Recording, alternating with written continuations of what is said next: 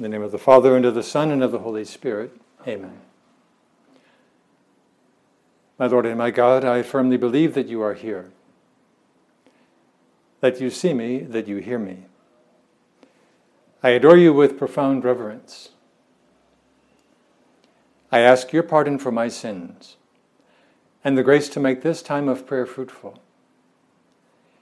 My Immaculate Mother, Saint Joseph, my Father and Lord, my guardian angel, intercede for me. Our topic is perfect for this time of the year. The title of this meditation is Interior Struggle, also known as ascetical struggle. That term, ascetical struggle, might not be all that familiar because it is not used very often. And yet it is really, really important because we are involved in an ascesis, a very strange Latin word that ultimately means going higher and higher, doing whatever it takes to aim high and to reach heaven. The fact that we combine these two words, ascetical and struggle, well, it indicates the fact that in order to not only aim high but get there, there has to be a struggle, warfare. We have to wage an ongoing battle against the enemies of our sanctity, against our pride, laziness, love of comfort, sensuality, and a whole host of others. It's so important as we begin this new season to put our struggle within its biggest context. And that is to take heaven by storm. The whole point of spending this time of prayer, of pursuing our Christian vocation, is to take heaven by storm. You undoubtedly do not remember something that St. John Paul II said he was giving a talk to some young people. This is many years ago, in the early 80s. And he referred to that very mysterious phrase from the Gospel, the violent bear it away. You say, what does that mean? The violent bear it away. It happens to be a title of a great novel by Flannery O'Connor. But what the Pope went on to say was, it is the violent in the sense of doing violence against ourselves. In other words, waging warfare. Those who do that bear it away. They take the prize. This is what St. Paul was getting at in his letter to the Corinthians when he said, do you not know that in a race all the runners compete, but only one runner receives the prize? So run that you may obtain that prize. Every athlete, St. Paul continues, every athlete who's serious exercises self-control in all things. We know people who are pursuing the Olympics, pursuing something, performing at a very high level. They follow a very strict diet, a very strict training schedule, a lot of sacrifice. They get up at 4 a.m, and the list goes on and on. Well, Paul says they do that to receive a perishable crown, but we an imperishable crown. I do not run aimlessly. I do not box as one beating the air, but I discipline my body. I keep it under control, lest after preaching to others, I myself should be disqualified. He's talking about interior struggle in a very powerful, very graphic way. How helpful it is for us as we look forward to this coming season, just projecting out over the coming months, to realize this is the name of the game. The violent bear it away. Not those who say, well, I will get around to doing my work tomorrow, or eventually, but in the meantime, can you pass me another cream puff? I mean, they're not going to take anything. They will not bear away anything. This notion of interior struggle is a perennial topic of the spiritual life from the very beginning. Why is it so necessary? Well, St. Augustine, way back in the 4th century, a long time ago, he said, the moment that you say, that's it, that's enough, I have reached cruising altitude, pass me another cream puff, you're lost. Why? Because the minute we say, that's it, I have reached the heights of sanctity, I no longer have to struggle, we immediately start dropping back to our default settings of love of comfort, of laziness, of dissipation. People who have taken on, inflicted upon themselves a serious diet, well, they can tell all sorts of stories about this. Where they follow their diet for a few hours, then they have a big success, and then comes that instinct to celebrate their big success by going back to eating what they should have, with defeat.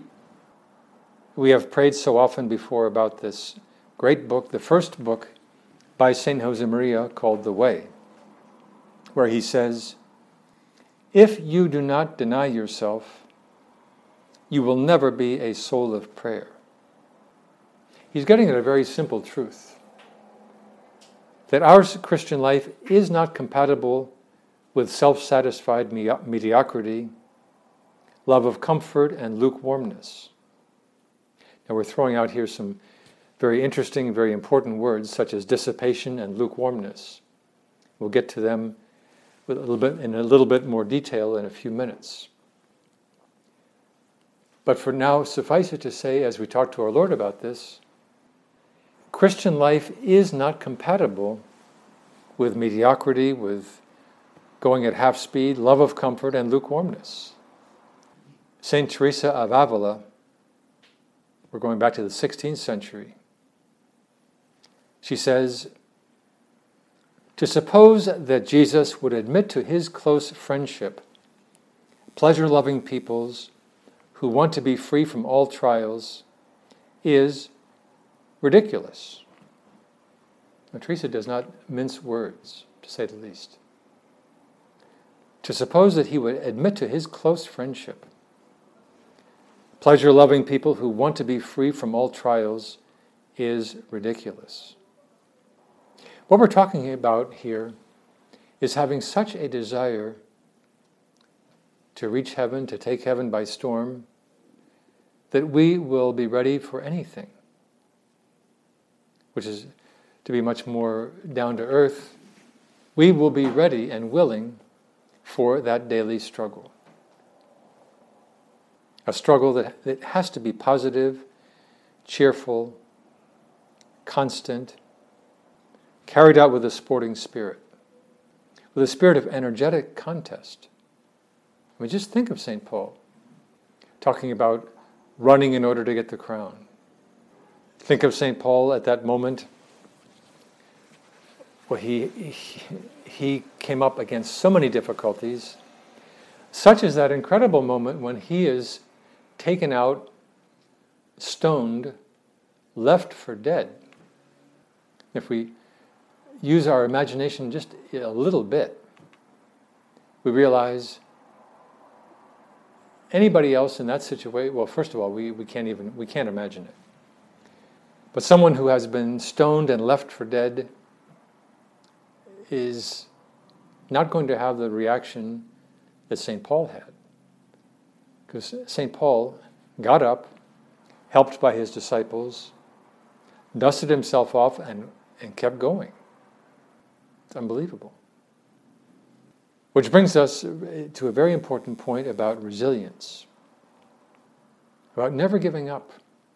Because ascetical struggle involves never, ever, ever, ever giving up. On the contrary, you may have come across that very interesting thought. It's a little bit more recent than St. Paul. It's Michael Jordan, who's probably, arguably, the greatest basketball player ever. Well, he says, I have missed more than 9,000 shots in my career. I have lost almost 300 games. 26 times I've been trusted to take the game-winning shot and I missed. I have failed over and over and over again in my life. And that is why I succeed.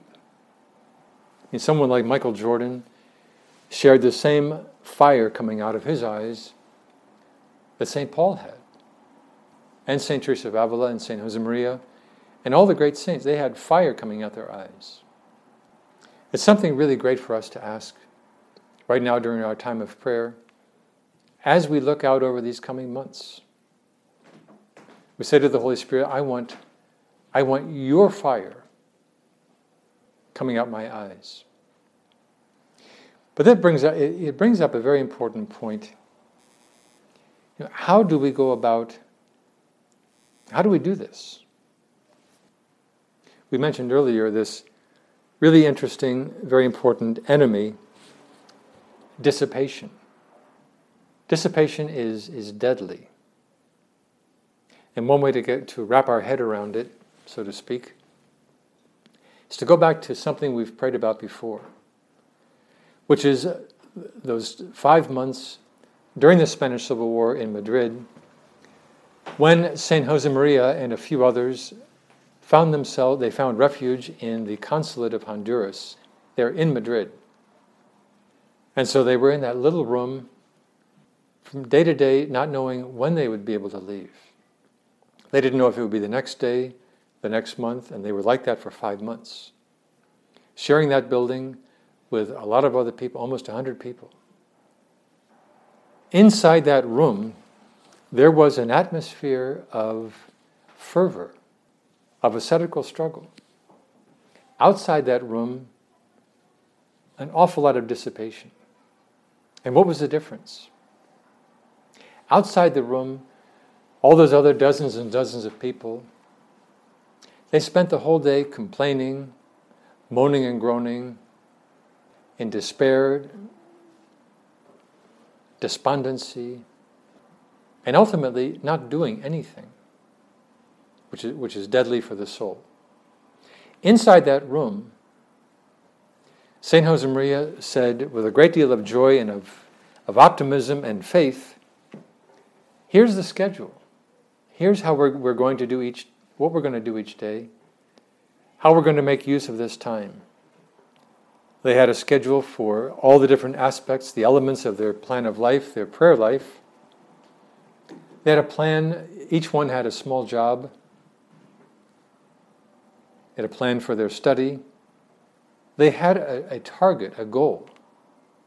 For example, St. Josemaria said to the others, okay, you, Alvaro, you studied Japanese. You, the other one, you study German, somebody else studies English. Because as soon as we get out of here, as soon as the war is over, we continue the expansion of Opus Dei. And so he was looking way beyond the confines of those 4 walls. And he did so with such joy and such fire in his eyes that they had a blast, which is hard to believe, but those who were there said later they didn't want to leave. They did not want to leave. We need the discipline of a plan, of our work, good use of time, those small sacrifices that keep us from falling into dissipation. The sacrifices that keep us exercising control over our appetites. In previous meditations, we've referred to this really important program called Optimal Work. It comes to mind in this context because it has everything to do with working at one's best, with fire in your belly, to use an inelegant phrase. Well, Optimal Work talks about the importance of discipline, of having a schedule, getting up on the dot at a set time. It talks a lot about setting a time for that 1 hour of work, no distractions whatsoever, and really pushing hard. And interestingly, it has a lot to do with our topic. There was a radio interview recently with the founder of Optimal Work, whose name is Dr. Kevin Majors. The topic was,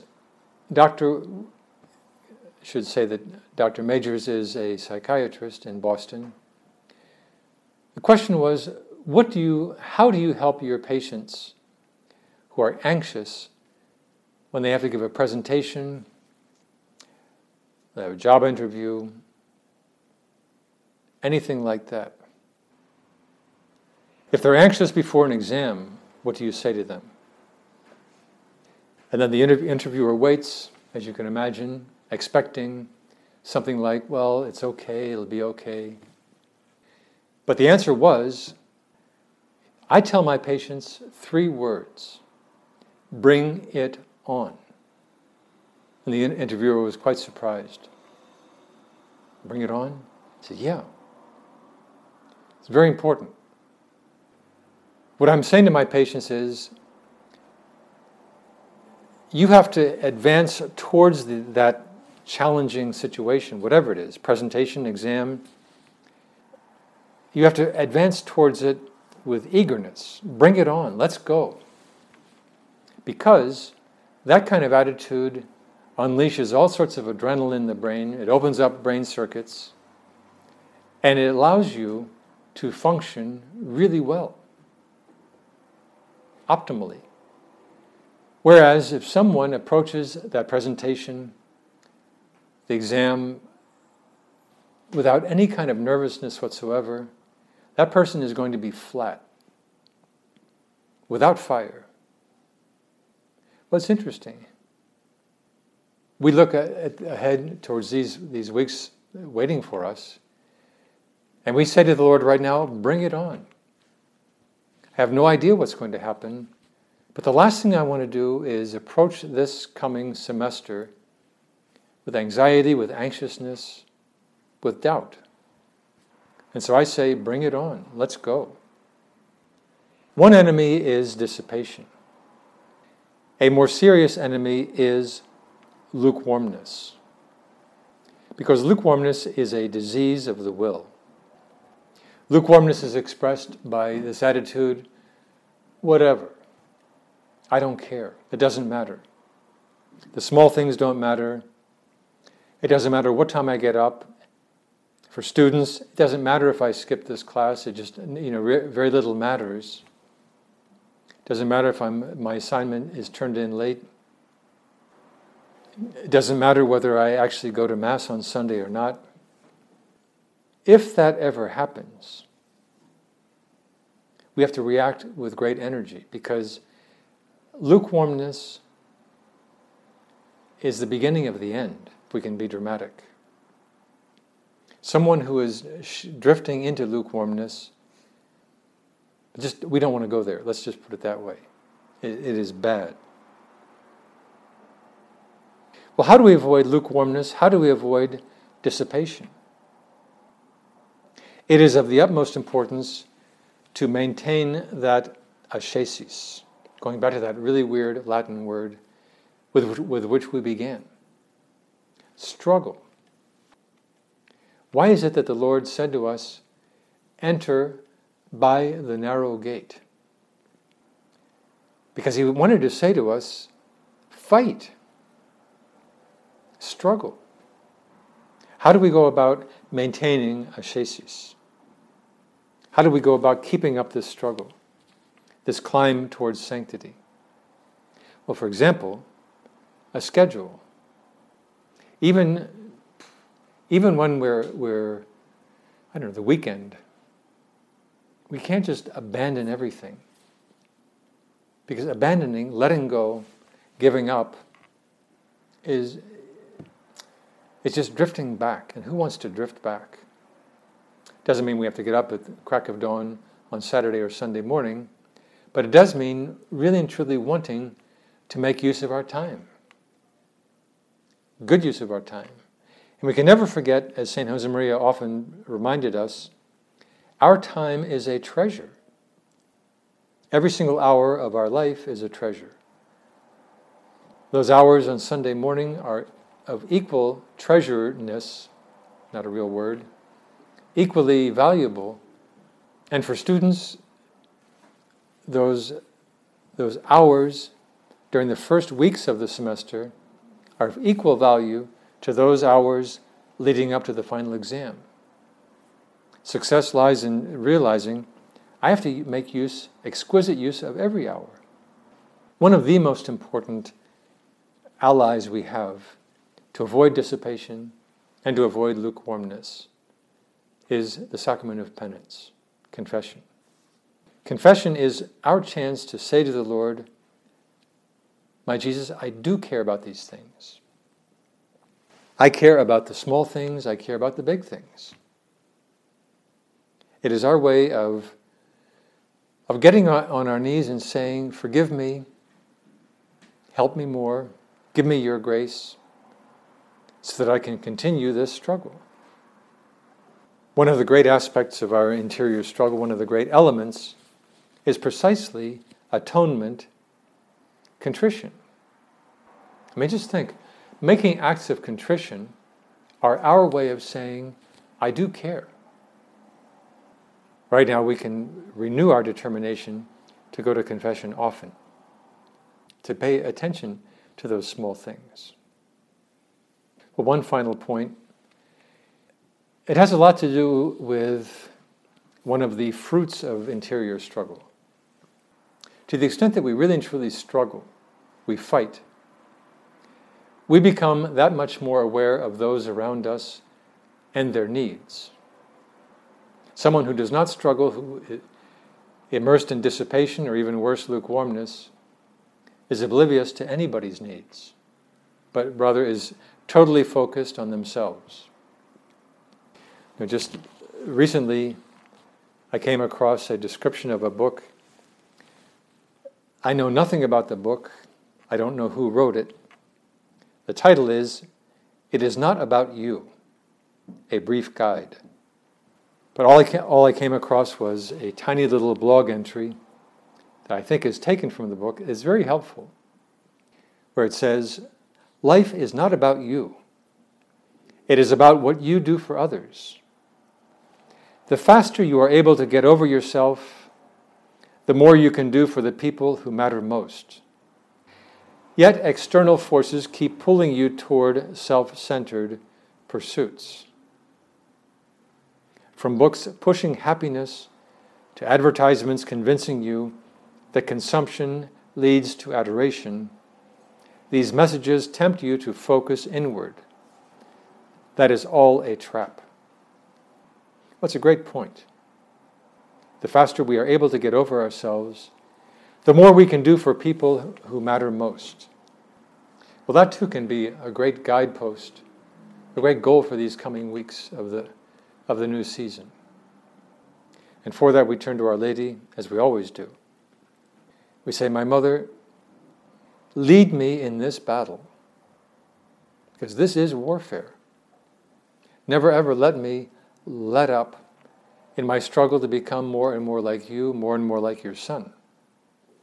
Obtain from your spouse, the Holy Spirit, all the graces that I need in order to really and truly come to resemble your Son, Jesus Christ.